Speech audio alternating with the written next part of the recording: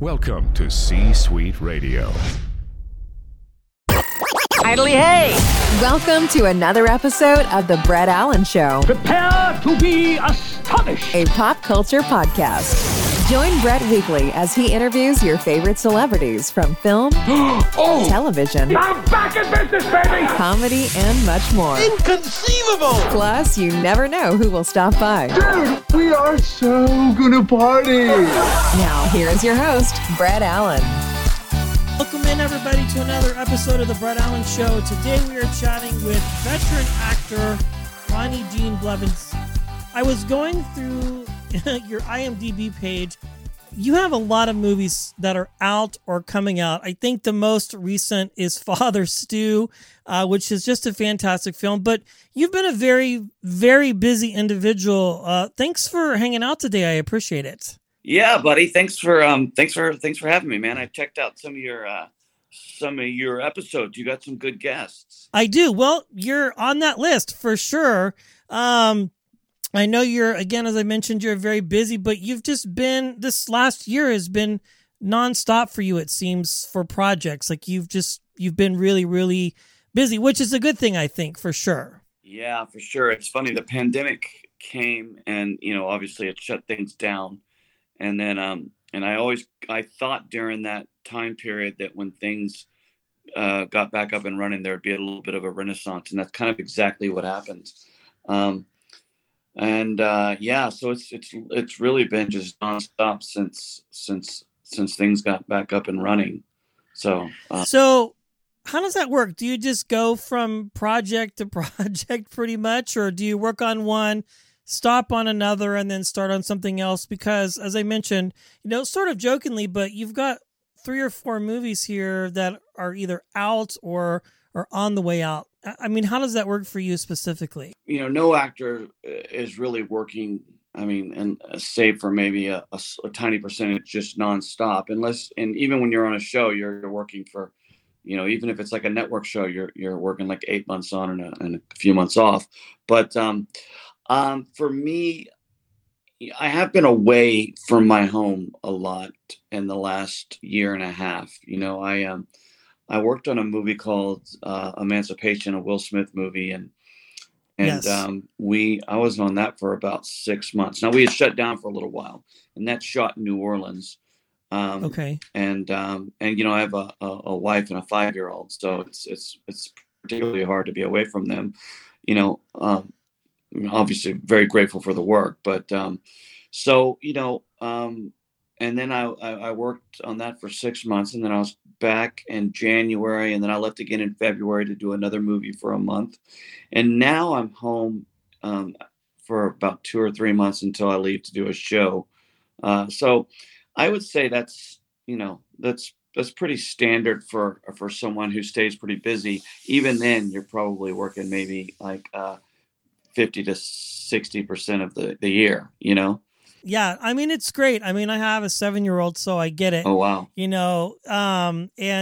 Just always going nonstop. Of course, as you said, it's great to have the work, but then what maybe a lot of people don't get is that you're gone for like large blocks of time, especially when you're on like a major motion picture. Like you could be gone for very extended periods of time. But Father Stu is the one that I've seen the most recently. You have a fun part in that movie. And it's just an all-around great story as well. How did you find out about that project, and what sort of interested you in being a part of that story? Well, Father Stu, it was something that that was one of the first things that came up during the pandemic. So I hadn't worked in about a year, and okay.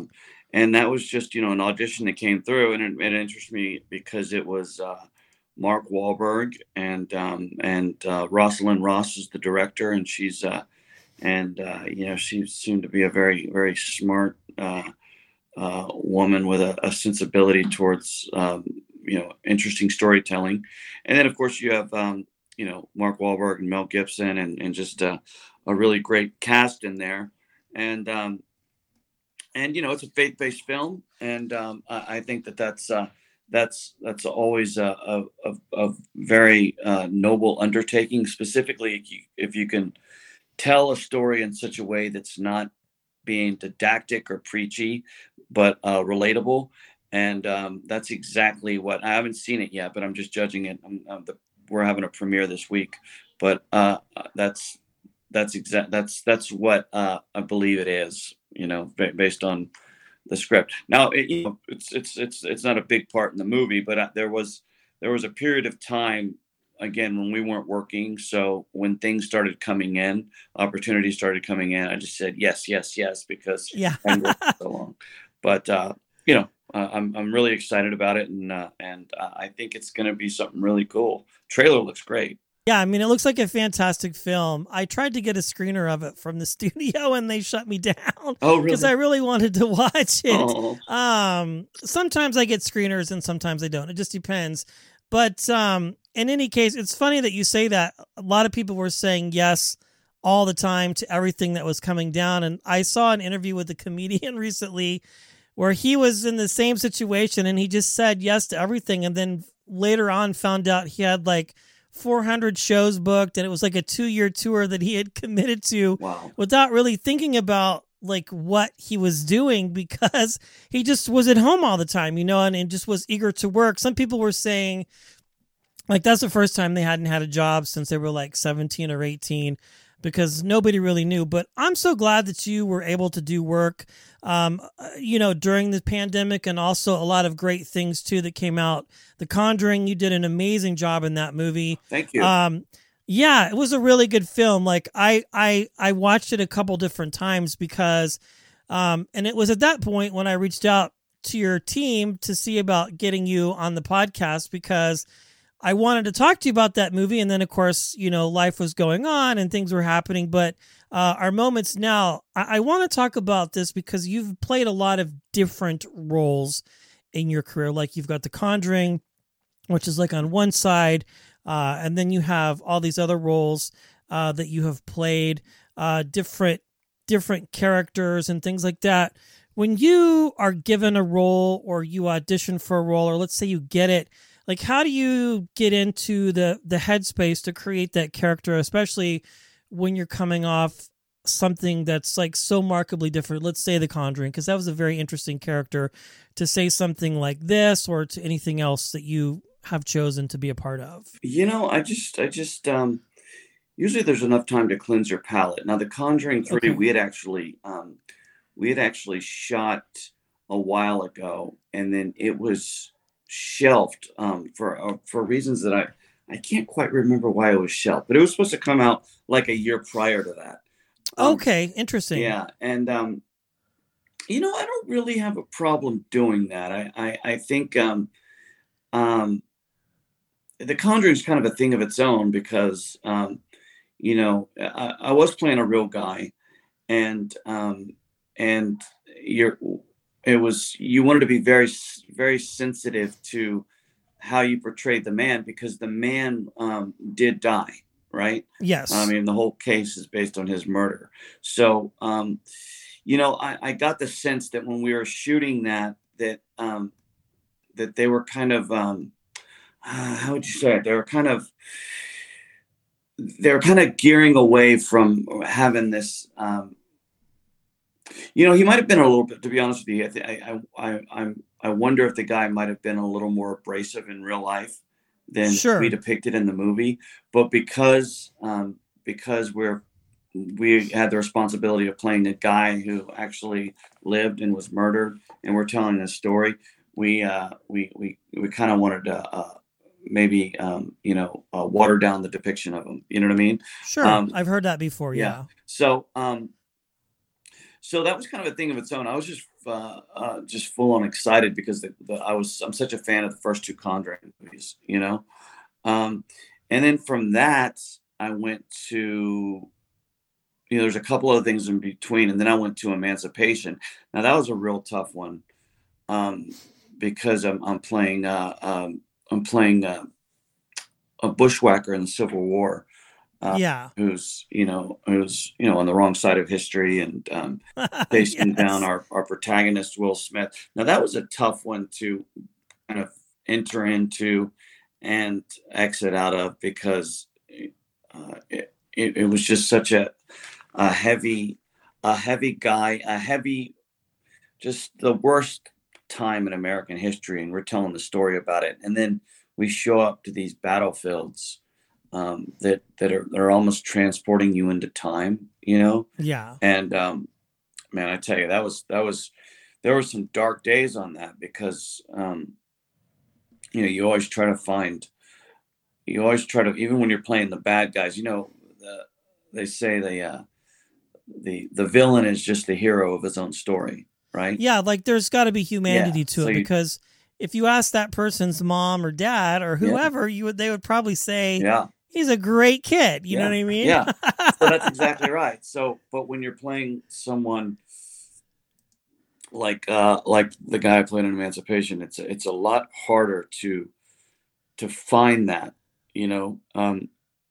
but you have to, because if you sign up to be a part of telling that story, and to truly do it justice, you can't pull any punches, so that was that was a lot harder to shed, just because of the nature of the story we were telling. So as I'm looking here and just thinking about the projects that you've done, you play a lot of really cool characters, what I'm saying? And again, oh, absolutely. Yeah. Like, I've seen most of your films of recent, and even just going back and like looking at clips from other things that I know that you've been in.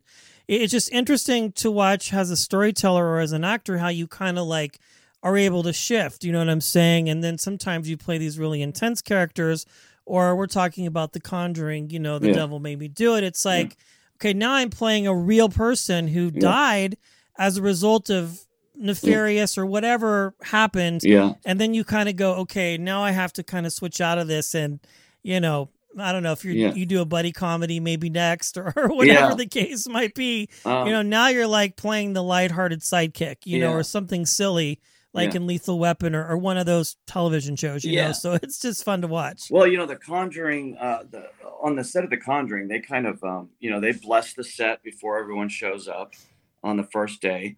Not before, when everyone's there on the first day, they bless the set. But I think that people on that movie kind of take the lore pretty seriously. So there is kind of a creepy, if you talk to Vera Farmiga, she's pretty vocal about like the experiences she's had on set, Yeah. And then Patrick is a little more kind of, takes things at face value. So I think that if you went into a movie like that being a believer and had some sort of experience with something other than the physical world, spirits, ghosts, which I had and have, then it hits you a little differently. But if you never really had an experience with it, because I equate to, you're probably less inclined to be open to it if you've never had an experience with it. Right. You're more inclined to be open to it if you have. So I think that, I think people's experiences ran the spectrum on that. But that was a little weird, too, because it was just creepy, Yeah, it was a little dark, but it was interesting. You said something interesting about people who are believers, who have some sort of faith-based things in their life. It's interesting because I having had that part of my life in the past as a pastor and things like that, and working with youth and dealing with all these different things, that's the one thing that you could never argue somebody out of a corner was their experiences. You know what I'm saying? Like, and if you have people that have those experiences in their lives, you can't take that away. You know what I'm saying? That's right. I think that's why this movie, The Conjuring, or even Father Stu, even though it is a sort of a faith-based film about somebody, but, I think Mel Gibson said in an interview, when you have that title on something, people kind of, the faith-based community, I guess, kind of is expecting something, but really this film is not about that, because the Father Stu was a very hardcore person, but, super solid all the way. And I'm excited for people to see that film. And if they haven't seen The Conjuring 3 or any of the other one. Death in Texas, that cool poster that you have in the background. Thanks, man. Another great film. One last question here. I know you've had a very busy day, but I want to ask you, what was it that interested you in becoming a storyteller, Ronnie? Like, when did you know that this was something that you wanted to do? I was probably about 9 or 10, and maybe I was a little older than that. And I remember I had watched a Spike Lee film. I could be wrong with the age, but I was young, and I believe the Spike Lee film was oh man, it might have been She's Gotta Have It, or Do the Right Thing. It might have been Do the Right Thing. Let's just say it was Do the Right Thing. And I was watching it a lot on cable. And then I remember going to the library at school, and I saw a book, a Spike Lee book, and in the book it also had pages from the script, right? Oh, okay, cool. So and then I went to Blockbuster, even though it was coming all the time, so I could pause it. And I remember it blowing my mind how I could see the script, and I could see the words they were saying when I would watch it, and then I'd pause it and I'd look at the script, and I was like, it was such a kind of a peek behind the curtain in the mind of a young boy.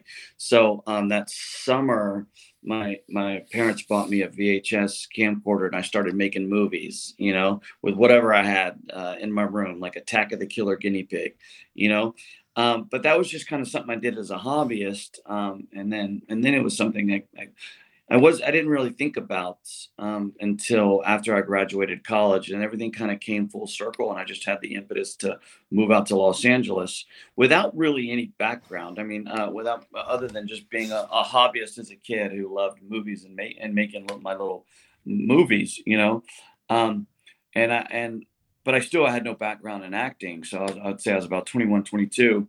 And I think the smartest thing I could have done when I moved out to LA was I just asked around where the best places to study were.